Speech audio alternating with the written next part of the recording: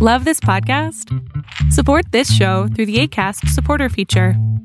It's up to you how much you give, and there's no regular commitment. Just click the link in the show description to support now. Ever catch yourself eating the same flavorless dinner 3 days in a row? Dreaming of something better? Well, HelloFresh is your guilt-free dream come true, baby. It's me, Keke Palmer. Let's wake up those taste buds with hot, juicy pecan-crusted chicken or garlic butter shrimp scampi. Hello Fresh. Stop dreaming of all the delicious possibilities and dig in at HelloFresh.com. Let's get this dinner party started. I'm Sandra, and I'm just the professional your small business was looking for. But you didn't hire me because you didn't use LinkedIn Jobs. LinkedIn has professionals you can't find anywhere else, including those who aren't actively looking for a new job, but might be open to the perfect role, like me. In a given month, over 70% of LinkedIn users don't visit other leading job sites. So if you're not looking on LinkedIn, you'll miss out on great candidates like Sandra. Start hiring professionals like a professional. Post your free job on linkedin.com/achieve today. New U.S. sanctions on Iran took effect today, 6 months after President Trump pulled the U.S. out of the international nuclear deal. The sanctions target Iran's shipping, financial, and energy sectors, all key to the country's already struggling economy. The bombs, which the FBI referred to as improvised explosive devices, were sent to the FBI's bomb laboratory in Quantico, Virginia. We're in Mexico again tonight as thousands of migrants try to find a faster way to the U.S. border. The White House says it's now getting help from the Mexican government. Breaking news out of Pittsburgh. The man accused in the shooting at the synagogue in Pittsburgh is pleading not guilty, and he also wants a jury trial. You can see he's facing 44 counts. In the final seconds before the Boeing 737 MAX crashed into the water, it was traveling at more than 500 kilometers an hour. All 189 people on board were killed. You've now entered the House of Mystery. Crime, conspiracy, history, and science. With your hosts, Al Warren, Mike Brown, Julie Sav, Michael Butterfield, Dr. Joseph Usinski, and Michael Hawley. Heard on KCAA 106.5 FM Los Angeles, 102.3 FM Riverside, and 105.0 AM Palm Springs.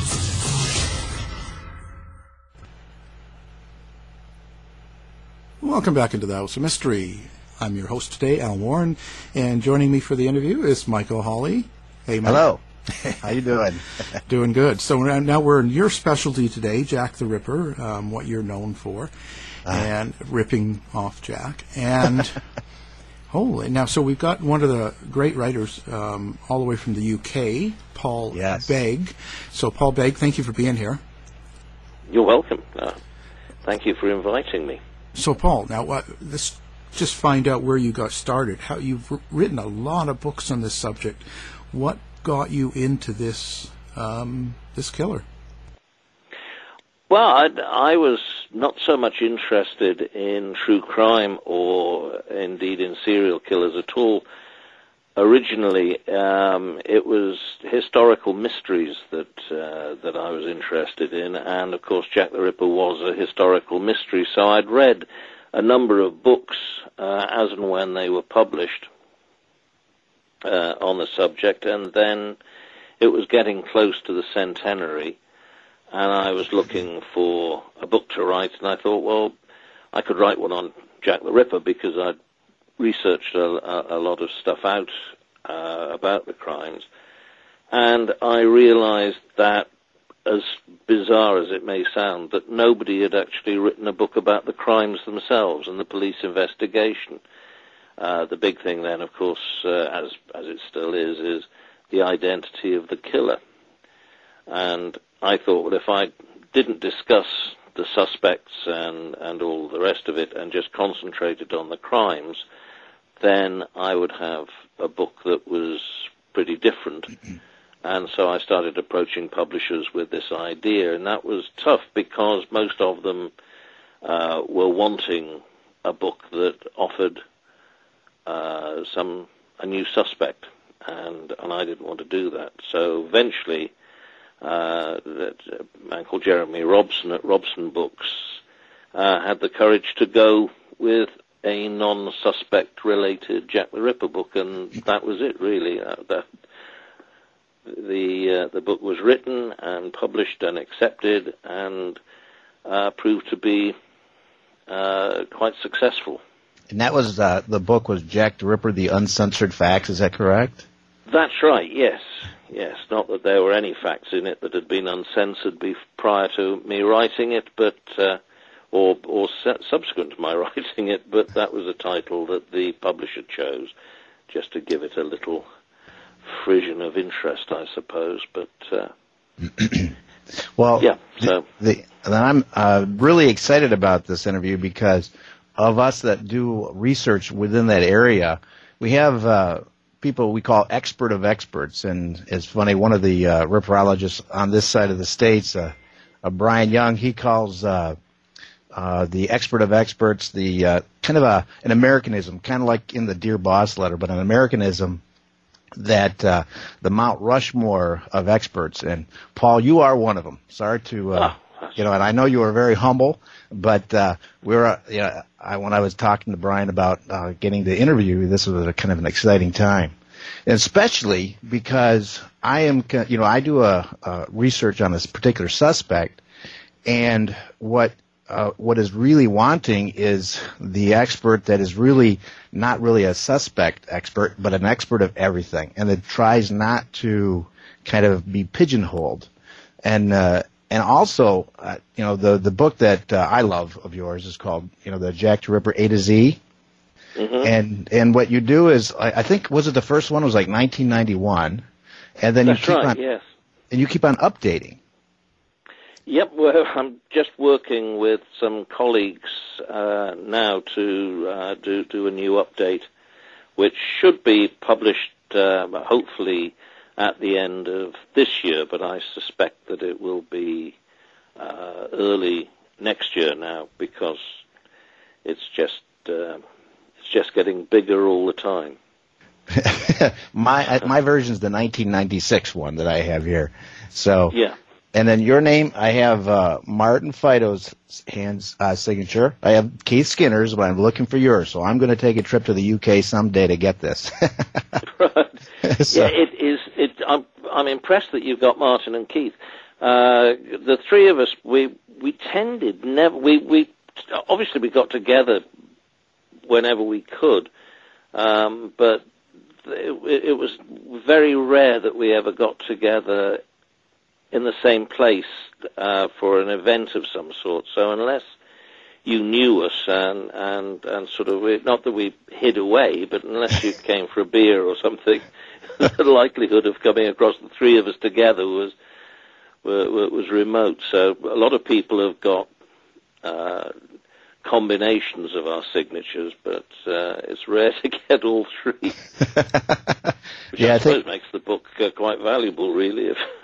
Well, I was excited that Martin Fido was the keynote speaker at the Ripper Conference in Baltimore, and I got to speak myself, and so then I sneaked his, and then Keith Skinner was in Liverpool, so I sneaked his, and then but I got him at a weak moment, so I could get that. So now somehow I'm going to have to find a way to do that as well. But well, I'm available. And what's the nice thing about also within the Ripper research community, we're focusing on a lot of research and then trying to write the best we can. And the exciting thing, and I've talked about this before, my background was I actually did peer review in the physical sciences, and there is a set peer review process. And then when we're working in the ripperology community, it's more, we don't have that set. But there's one area where I wanted to take advantage of is we have this niche magazine called Ripperologist, and that's where we get to publish. And so the nice thing also is there is a book reviewer. You might know him, Paul. His name is Paul Begg. Yeah. So yeah. I'm leaning on a pile of his books right now. Yes, and what is intriguing to me is we go through, we wait for Paul, you, to give us our a book review. And why that's important, and this is why your very first book, you said that you wanted to kind of have an unbiased, not focused on any particular suspect.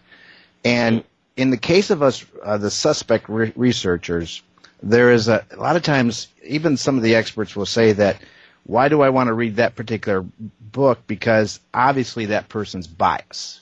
And they'll put a spin on it, something to that effect. But what I'm excited about is when you had reviewed my books, you're not biased in that respect. And so it's clear. So that right there, I think, is an exciting thing. Yes, I mean, I don't think that it serves any purpose to be biased. And, really, one good thing that comes out of this is that what I think is the most important thing is sincerity. I've worked and helped research books with, oddly enough, some perhaps most controversial would be books by Patricia Cornwell and right. Shirley Harrison on the Maybrick Diary, and I'm very happy to, as is Keith. We both have worked with Patricia, and she's very honest. She's very sincere. She's very passionate in her belief that Walter Sickert was Jack the Ripper. I try very hard not to favor any suspect, mm-hmm. but it's important, I think, to have that freedom of mind, because I can help Patricia research her favored suspect and then help somebody else research theirs. It's the research, it's the information that they gather that's important. Right. And if in the process they happen to prove that their suspect was Jack the Ripper, then so much the better. But the real probability is that we will probably never know for absolute certain who Jack right. the Ripper was, and so therefore the likelihood is that Jack the Ripper won't be any of these people. So right. you're not having to be committed to anything. I like that feeling. It gives me the freedom to look at all the information that comes in without, as you say, any sort of prejudice. Yeah. The other interesting thing is when I look at there are a lot of people that have done some incredible research, but I have noticed that some we have a lot of Facebook, social media groups that we're communicating with each other, and some almost stop reading or researching. And the nice thing is, because you're doing the book review, you keep up with the material. Question: Has it changed from, let's say, from 1988 to now, your mind at all on is it still the same for you, the understanding of the Whitechapel mystery? Yes, I think so. I mean, all the time you get new information and you get a new perspective, and I think that's what keeps you going. Mm-hmm. I didn't, 30 years ago, I didn't imagine that I would be, 30 years down the line, I would still be churning out material about Jack the Ripper, and I've tried to write other things, but people won't let me. But, the thing about Jack the Ripper has always been that we never really had the depth of knowledge, the depth of information about almost anybody. And now we're getting that. The colleague of mine, Adam Wood, has just written this tremendous biography of Swanson, for example, who, as you know, was one of the investigators of the Ripper crime, but a lot of other crimes as well. Right. And that book really sets the bar for police biographies. But the important thing is that now we have a book that gives us a lot of insight into the character and personality of that particular man. Right. And when we come to assess statements that he made, then we are in a better position to be able to assess them properly because we now know more about him. But we're still lacking that in-depth knowledge of people like other police investigators like McNaughton or Anderson, or a full understanding of the newspapers at the time. So basically, your Jack the Ripper A to Z is going to get thicker and thicker and thicker.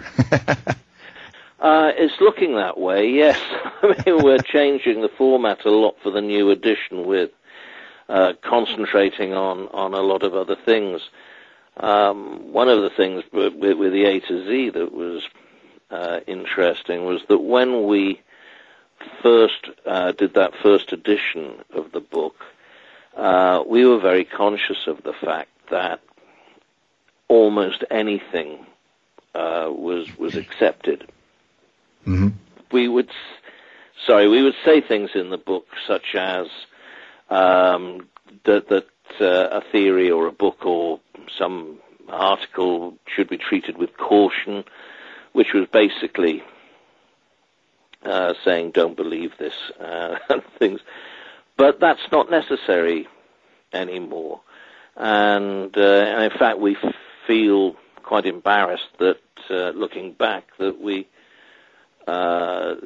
seemed, although it wasn't at the time, that we seemed so arrogant that we were in a position to tell other people what they could or couldn't accept. But nowadays, so many people are very well informed about the subject, and as you will have noticed if you've been, following the Facebook sites or other ones like the message boards on Facebook or JTR forums, you'll see that people have become quite aggressive, really, yes, when they are challenging somebody else's theory. If somebody else comes up with something that they don't like. But that's good. That is showing that ripperologists are not prepared to accept anything, which is at one point is what people commonly thought that they would be doing. So, oh yeah, here's another suspect. Yeah, the ripperologists will all accept that. But they don't, and that's the big thing that's changed. And so the A to Z is changing that way as well.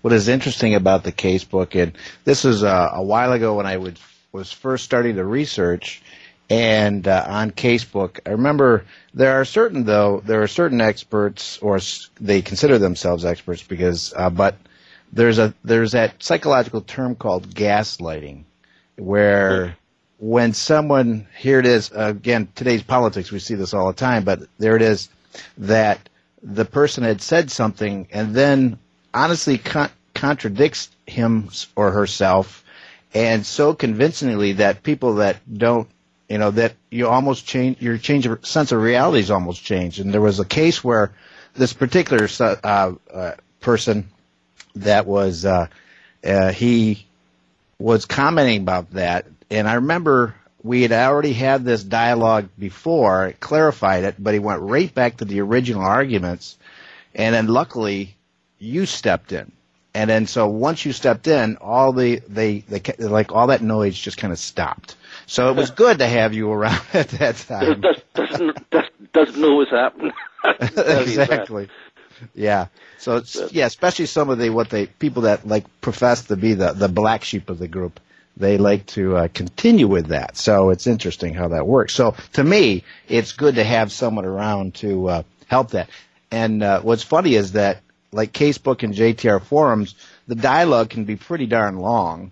Now, the Facebook groups, it's a little bit shorter, so people have to be a little more concise when they talk or they communicate. So sometimes that's good. Well, of course, on Facebook, I notice really you get a lot of people who are very new to the subject, and so they are asking all the sort of questions that on Casebook or JTR forums would never get asked because everybody knows what the answer is. So it's almost like the thing on Facebook is that you'd get people saying, do you think it was the Duke of Clarence? And if you were to ask that on Casebook or JTR forums, you would be lucky probably if you got a reply, and if you did, most of them just be no. That's right. That's right. So it's a lot shorter there, and you don't get the depth of research. I think it's interesting the way that they all break down. I don't know whether you noticed, but I think Casebook tends to have people discussing various aspects of the case in depth, whereas on JTR forums you get quite a lot of original research being done by people like Deborah Arif and so forth, and so you get different things on different sites. Right, and I wonder if it's because of the like the facilitators, like Howard Brown does a great job of just keep on producing material, and which I've actually taken advantage of his site quite often, and definitely because he's finding some really exciting things. And then Casebook also has the Rippercast, which I know you help out with Jonathan Menges. That really, it's also another place where people can come and then find listen to the experts talk when you communicate. Well, I think Rippercast is terrific. It always was good in as much as you say you can listen to people talk, and one of the great things about that, I think, is that when you listen to people talk, and it's like you're with them when you meet them, you realize that for the most part these are ordinary, decent people.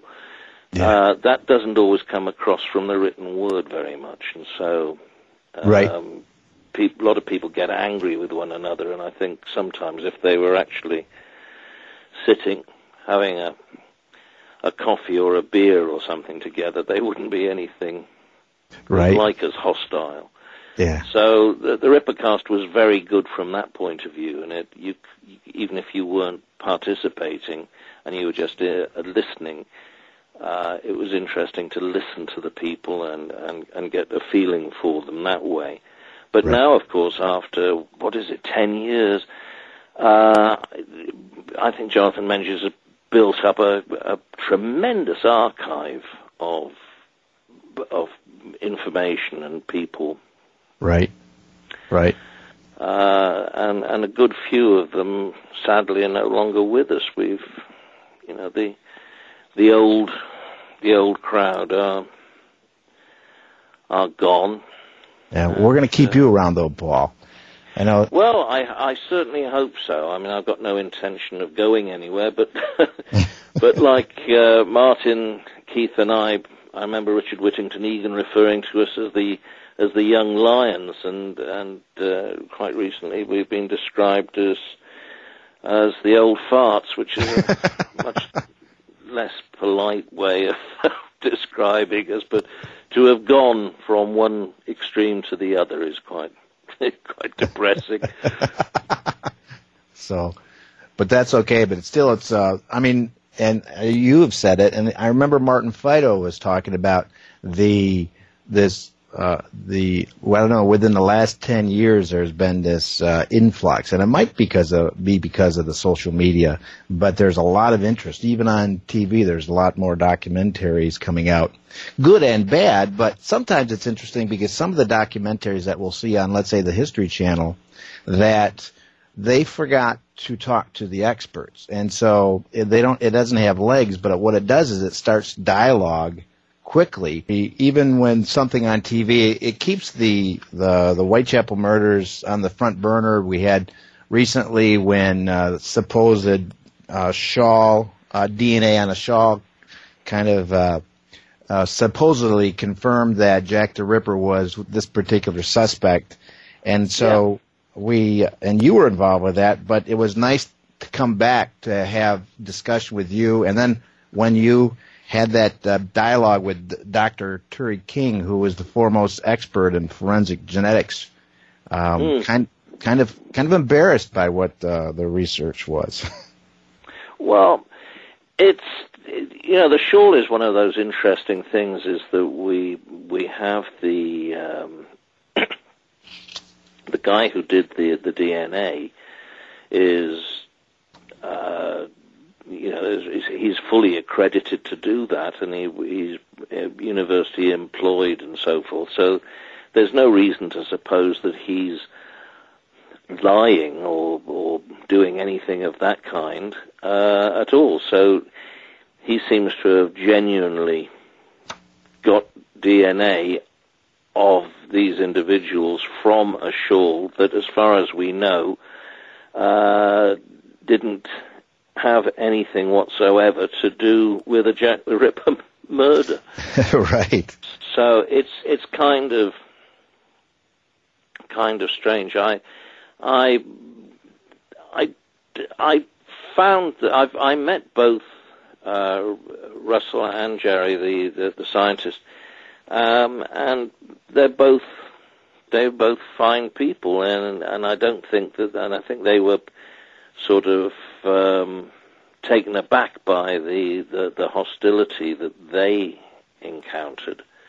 Right. But again, it's down to the fact that people were just not accepting something which they thought could not conceivably be true, and I don't understand the DNA side of things. So. Right, and I think what Dr. Turi King was talking about was that because it was placed in a peer-reviewed journal, a journal of forensic science, that they would not have hidden some of the data, because peer review means you need peers to review your data.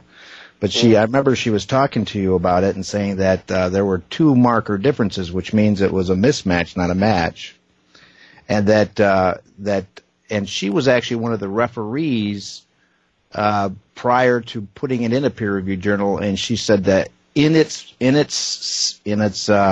how it's written, it's not ready, and so not that she was just completely rejecting it. She said in its written. Hey, I'm Ryan Reynolds. Recently, I asked Mint Mobile's legal team if big wireless companies are allowed to raise prices due to inflation. They said yes. And then when I asked if raising prices technically violates those onerous 2-year contracts, they said, "What the f*** are you talking about, you insane Hollywood ass?" So to recap, we're cutting the price of Mint Unlimited from $30 a month to just $15 a month. Give it a try at mintmobile.com/switch. $45 up front for 3 months plus taxes and fees. Promo rate for new customers for limited time. Unlimited more than 40 gigabytes per month. Slows full terms at mintmobile.com. Hold up. What was that? Boring. No flavor. That was as bad as those leftovers you ate all week. Keke Palmer here, and it's time to say hello to something fresh and guilt-free. Hello Fresh. Jazz up dinner with pecan-crusted chicken or garlic butter shrimp scampi. Now that's music to my mouth. Hello Fresh. Let's get this dinner party started. Discover all the delicious possibilities at HelloFresh.com. Hey, it's Ryan Reynolds, and I'm here with Keith, co-star of my upcoming film, If, only in theaters May 17th. Do you want to tell people the big news? All right, I'll do it. Sign up now and you'll get unlimited for $15 a month and 6 months of Paramount Plus Essential Plan on us. MintMobile.com/switch. Upfront payment of $45 equivalent to $15 per month. Unlimited over 40 gigabytes per month. Face lower speeds. Videos at 480p. Active Mint customers by 531.24 get 6 months of Paramount Plus Essential Plan. Auto renews after 6 months. Offer ends May 31st, 2024. Separate Paramount Plus registration required. Terms and conditions apply if rated PG. If you're looking for plump lips that last, you need to know about Juvederm lip fillers. With Juvederm Volbella XC and Juvederm Ultra XC, your lip look, whether it's subtle or bold, can last up to 1 full year with optimal treatment and no additional maintenance. Find a licensed specialist and see if it's right for you at Juvederm.com today. That's JUVEDERM.com. Add fullness to lips in adults over 21 with Juvederm Volbella XC or Juvederm Ultra XC. Do not use if you have severe allergies or a history of severe allergic reactions, or if you're you're allergic to lidocaine or the proteins used in Juvederm. Tell your doctor if you have a history of scarring or taking medicines that decrease the body's immune response or that can prolong bleeding. Common side effects include injection site redness, swelling, pain, tenderness, firmness, lumps, bumps, bruising, discoloration, or itching. As with all fillers, there's a rare risk of unintentional injection into a blood vessel, which can cause vision abnormalities, blindness, stroke, temporary scabs, or scarring. For full, important safety information, visit Juvederm.com. So, but they published it that way, and so she was pretty bothered by that, I recall. And then... Yes, I mean, she mind you, I mean, with Turi, when she's talking to you about the DNA, or at least when she's talking to me about the DNA, she might as well have been talking to a brick wall. I mean, it literally all goes over my head. I've got no idea what she's talking about. But it's one of those areas where you have to leave that aspect, I think, to the scientists. When somebody who isn't a scientist on that level gets involved in trying to debate the argument, it becomes a little bit amateurish in a way, I suppose. Well, I bet one particular area was good that it went through the experts, the provenance of that shawl, and that's where we know about, PC Amos Simpson was definitely a Scotland Yard patrol constable, but Catherine Eddowes' body was not found in their jurisdiction, and I think you guys had kind of shown that, which was quite an interesting aspect of it. Yeah, well, Amos Simpson was a metropolitan policeman, and Catherine Eddowes, in any event, was murdered within the jurisdiction of the City of London Police, which is an entirely different police force. And so not only would Amos Simpson have had no particular purpose at being at that crime scene, but he was, as you know, the Metropolitan Police District is divided up into areas, and his area was nowhere near the East End. So that was another reason why he wouldn't have been involved. And I can't imagine that the city police would have given a piece of crime scene evidence, right, such as it was, to a metropolitan policeman. That just doesn't seem to make sense at all. Right. And sadly, there's no part of the story to tell us why Amos Simpson would have got this. And you know that lots of policemen, if they were on duty somewhere in London at the time of Jack the Ripper, then that gets brought into their little story that they tell, and they recall quite genuinely, I think in many cases, how they had to keep an eye out for Jack the Ripper. But in fact, they were miles away from the East End at the time. But it gets into their little retirement stories that are put into the newspapers, or which the family come to believe. Amos Simpson may never have said that this has anything whatsoever to do with Jack the Ripper. He could have said that it was to do with a Whitechapel murder. And the family would just assume. Right. And then continue that way for sure. Yeah. And also the particular suspect involved is actually a credible suspect.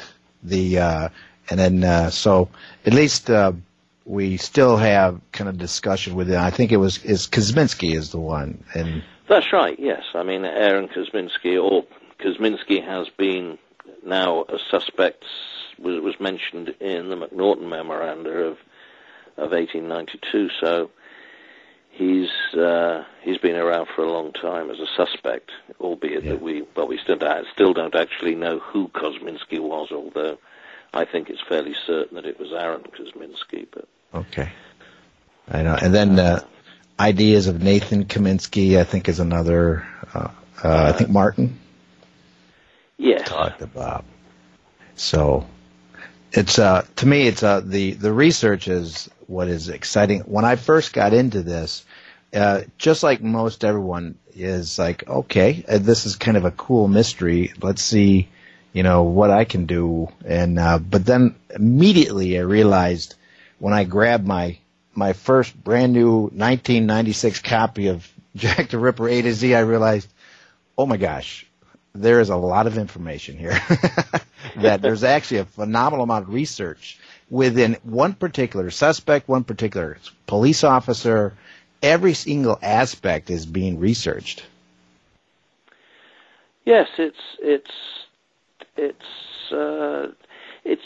think it's one of the exciting things about Jack the Ripper, and I say this all the time, and there's a point that people get bored with it, but what interests me, I think, is that a subject like Jack the Ripper, it gives the opportunity to everybody to look for and research and perhaps find some tidbit of new information which is always welcome and always interesting, but there are, and getting fewer, I'm afraid, real feathers that people can get to put in their cap by doing their research. I mean, just for example, one would be a photograph of Inspector Aberline. Mm-hmm. We don't have one. Whoever comes up with that will probably be made in Ripper circles for the foreseeable future. Right, right. Along with whoever identifies Mary Kelly, or there are these things that are out there for people to find. But it's the little bits of information that are so welcome that just help to flesh out the stories and to tell us more about what was going on. And that's something that anybody can do. You don't have to have a university degree in history or anything. It's just a matter of reading books and looking at original source material and doing everything else. And there are people out there who are doing brilliant jobs at doing that. Well, I think you're going to be reading a book soon by Tracy Ianson. She's finding some more material on that suspect, Jacob Levy. That's right, yeah. So she's talking about some exciting things, so that's really interesting to see what that is, too. Yes, indeed. I'm waiting for that. That book has been promised for a little while, so I'm quite on tenterhooks to be able to see that one. Right, and but I do know that sometimes waiting on the publisher, it's like you're promising and then it doesn't happen for another 6 months or so. I know but it's been on the stocks for quite a while. So, and Adam Wood's publishing it, and I was talking to Adam earlier today. Mm-hmm. So hopefully he'll be on that as soon as possible. Well, make sure he keeps on working on his next Ripperologist issue too. He's got to get that out. Yes, that's what we were talking about today. Fortunately, the slight delay that he's been going through over the last few months has meant that I was able to finish off another pile of book reviews. So we got a huge book review section this time around, but not too many Ripper books in it, unfortunately. Mostly related titles, but right. Yeah. And I think I have an article in that particular one coming out, so I'm looking forward to it. Right. So give him a bad review, that one. No, that's when my next book comes out. Would you think there's any real new information that's coming out or has come out lately? Yeah. I mean, there's a lot of stuff coming along. I have to say that I'm very grateful that I've got two co-authors along with Keith on the upcoming A to Z, because it's terribly difficult to try and keep up with all the new stuff that's coming out. It may not be massively important, but there's a lot of fresh genealogical information emerging. People have been doing a lot of research into the so-called non-canonical victims, so they're identifying them and their histories and where they came from. That work has always been going on, but is continuing to go on. And I think that there's a lot in that area. I'm hoping that we will see a lot more emerging as people look at some of the peripheral characters and help to build up the story. An area of particular interest of mine, which I'm getting around to bit by bit, is the way in which Jack the Ripper is I think probably unique in that the impact that he's made on social history, and the fact that we've had United States bomber in the Second World War was called Jack the Ripper. There was a train called Jack the Ripper. There's a toilet spray called Jack the Ripper. A strain of marijuana called Jack the Ripper. I have that toilet spray right in front of me, by the way. I do. I actually have it on a shelf just behind me. They must have done remarkably well with the Jack the Ripper toilet spray. But have all the way in which Jack the Ripper has impacted in that way on things today. And in the Ripperologist, for a long time, every issue we would have various quotes that people had recently, things that people had recently said that involved Jack the Ripper, usually sort of comparisons. But there's no other person, I think, who has made such a big impact on us. You can drink a Jack the Ripper beer. You can go and have, which I don't necessarily approve of, but you can go and have Elizabeth Stride burger. You can do. There are restaurants, there are clubs, there are movies.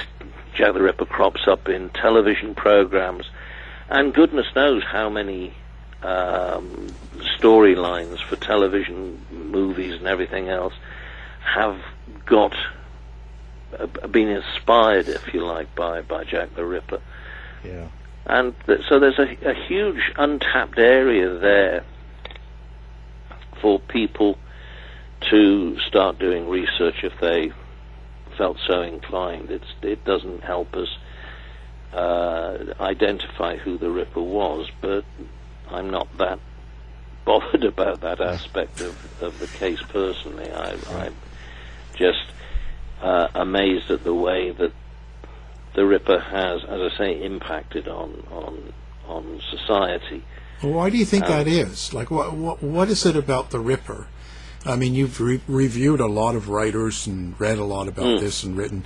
What is it exactly about the Ripper? Because there's been far worse killers, and there's been far more violent killers and things. But what sticks out about Jack the Ripper that we have spray in our bathroom? I think, I think it all goes back originally to the fact that in 1888, people, senior police officers and members of the judiciary and doctors, they knew about serial killers. They didn't have the terminology that we do today, so they didn't. They didn't start off with. They didn't call them serial killers. They knew about these people, and there was a lot of discussion about about them, and they were trying to decide whether it was some sort of moral degeneracy or whatever it might have been. But the average person, the average man in the street, didn't know about serial killing. And the idea with Jack the Ripper was that he murdered women who had nothing. And these murders that had no obvious gain were frightening. And I don't think people really understand just how scared people were in 1888.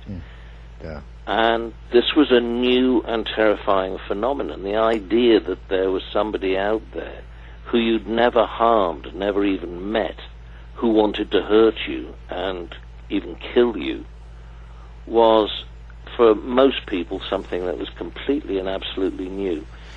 And that led people to speculate. They tried to give Jack the Ripper a motive, and that's where we get the ideas of the deranged doctor, the mad midwife, and the religious fanatic, and so forth. And that's what people did for years afterwards. They would speculate about what sort of person the Ripper was, and that continued right up until really the 1960s. And I suppose one of the last people seriously to do that would have been Robin Odell. He wasn't naming a suspect, an individual, but he was referring to the type of individual that the Ripper might have been. And I think that once that ball started rolling, once the mystery sort of took a hold, then Jack the Ripper, and very, very quickly, I mean, I'm talking about within years of the murders, Jack the Ripper took on another life. So we had the real murderer, but we also had another character who was a sort of gothic horror creation, who inspired books and stage plays and stories like The Lodger by Belloc Lowndes, and that's carried on through to today. Now, no other murderer would do that again, because there would only been one that started it. And so, and also history is a fairly arbitrary thing. I often ask myself, of all the marshals in the Wild West, there's only one really that sticks in everybody's mind, and that's Wyatt Earp. And you think to yourself, well, why? He wasn't necessarily the most upright law officer at the time, but he's the one that people remember. It's like Al Capone is the gangster that people mostly remember. And I think Jack comes out of it that way. But I think the whole origin is in the fear that the crimes created at the time, and the way that people subsequently tried to explain and get rid of that fear by providing Jack with what for them was an understandable motive. Within the community, Jack the Ripper community, what is it that makes people so serious? Like their opinion or their idea, their book is the right one and everyone else is wrong. Like they're so aggressive toward each other. Right, Al, mine's right. Remember that. Oh, I'm sorry, Paul. Did I interrupt you? I always let the little people go first. It's easier. I think that what it boils down to be honest, I've thought about that quite a bit now. I think the trouble is that people come to Jack the Ripper and they do their research and they read the books and they think about the books and they think about what they've read, and they decide whether what they've read is right or wrong, and they invest something of themselves into that conclusion. And when that conclusion gets challenged, they take that personally instead of realizing that it's the theory that's been attacked. They think it's them that's been attacked, and you know, it's understandable. We all feel that way, and I think I would certainly do, and I think everybody else does as well. It's very tough to take yourself out of things and say, no, you're actually right there, or I'm sorry, or whatever. It's people defend their own thinking. They've invested a lot of themselves into it. Fake news. So I think that's one reason why. And I got to tell you that, to me, if anyone wanted to kind of get involved with this now, they need to me, in my opinion, is get Jack the Ripper A to Z. Even one of your older ones, but whenever your new one comes up, because it really does give a good overview. And then if you get interested in a particular area, for example, for me, my suspect is buried an hour and a half away from me, so that started my interest. So this right here is would be the first thing I would recommend, definitely from Paul. Well, that's very kind. That's very kind. But the interesting thing is that in the early days of when I was getting involved in the subject, I was fascinated by the fact that so many people at that time, and there weren't some back in 1988, there weren't that many books around, but a lot of people like yourself, it's interesting what you just said, they get involved because there is a local connection. Yes. And I suppose, in a way, having been born and bred in Cardiff, which is where Mary Kelly is supposed to have gone and been introduced to prostitution by her cousin who was living there. And so I went to the local library and was looking through the local evening newspaper, hoping that the South Wales Echo and the Western Mail would actually be containing it, would have done some research and found out more about Mary Kelly being a local person, which unfortunately they didn't really do. But there were other people who were interested, strangely enough, they either became interested in, they were interested in Druitt, and through that became interested in the local history of Blackheath, or they were interested in the local history of Blackheath and then got interested in Druitt. Right. And so they had a wider range of specialist knowledge about areas, and that was always very useful to have as well, because they knew more about the area than I would have done, and they lived there, and they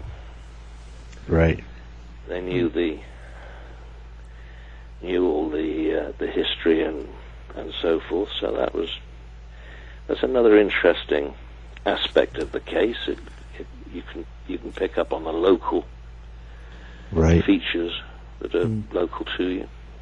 So, Ripperologist, what is it, and how do people get a hold of it? What, the magazine? Yeah.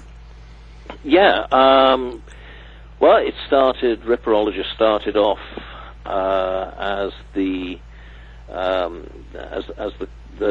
club magazine of a society called the Cloak and Dagger Club, which is now called the Whitechapel Society, and it then took off on its own, and it's been going now for about, how many issues have we done now? Something 150 around there, yes.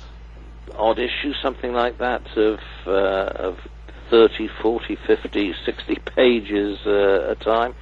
Yeah. And if you look it up on the internet, you'll find the contact details there, and it's free. So all you have to do is subscribe to it and provide your email address, and with any luck, it will duly land on your computer. Yeah, it's not the doorstep. I was going to say doorstep, and I was desperately trying to think of an alternative. Wow. So now you've got several books out. Do you have a website yourself as well, or do they just get it through Amazon? No, it's just Amazon. Okay. Well, perfect. If people are interested, it's I think I'm not sure if they're all still in print anymore, to be honest. I know that well, there's still about 10 of them are. And I've even seen your very first 1979 book there too. Yes, that crops up. That's Into Thin Air. That's yes, that's my fond little child looking back on that one. Yeah. Well, Paul, it's been wonderful talking with you, and we'll have your books up on our website so people listening can just go one click and pick up your book. That's good. Thank you. We've been talking Jack the Ripper, and we've had Paul Begg with us. Thank you for being on the show. Thank you, Paul. Thank you for inviting me. Yeah. To find out more about our show, guests, or to listen to past shows from our archive, please go to www.houseofmysteryradio.com. Show's over for now. Was it as good for you as it was for me? Well, good night. This has been a production of Something Weird Media. I'll be back. Hi, I'm Daniel, founder of Pretty Litter. Cats and cat owners deserve better than any old-fashioned litter. That's why I teamed up with scientists and veterinarians to create Pretty Litter. Its innovative crystal formula has superior odor control and weighs up to 80% less than clay litter. Pretty Litter even monitors health by changing colors to help detect early signs of potential illness. It's the world's smartest kitty litter. Go to prettylitter.com and use code ACAST for 20% off your first order and a free cat toy. Terms and conditions apply. See site for details. Ever catch yourself eating the same flavorless dinner 3 days in a row? Dreaming of something better? Well, HelloFresh is your guilt-free dream come true, baby. It's me, Keke Palmer. Let's wake up those taste buds with hot, juicy pecan-crusted chicken or garlic butter shrimp scampi. Hello Fresh. Stop dreaming of all the delicious possibilities and dig in at HelloFresh.com. Let's get this dinner party started. Even when we're on a budget, we still deserve nice things. Quince is a place to scoop up stunning high-end goods for 50 to 80% less than similar brands. They have buttery soft cashmere sweaters starting at $50, luxurious Italian leather bags, and so much more. Plus, Quince only works with factories that use safe, ethical, and responsible manufacturing. Get the high-end goods you'll love without the high price tag with Quince. Go to quince.com/style for free shipping and 365-day returns. You've been listening to the House of Mystery radio show. To find out more about our guests, hosts, or shows, go to www.houseofmystery.com. Show's over for now. Was it as good for you as it was for me? Well, good night. This has been a production of Something Weird Media. I'll be back.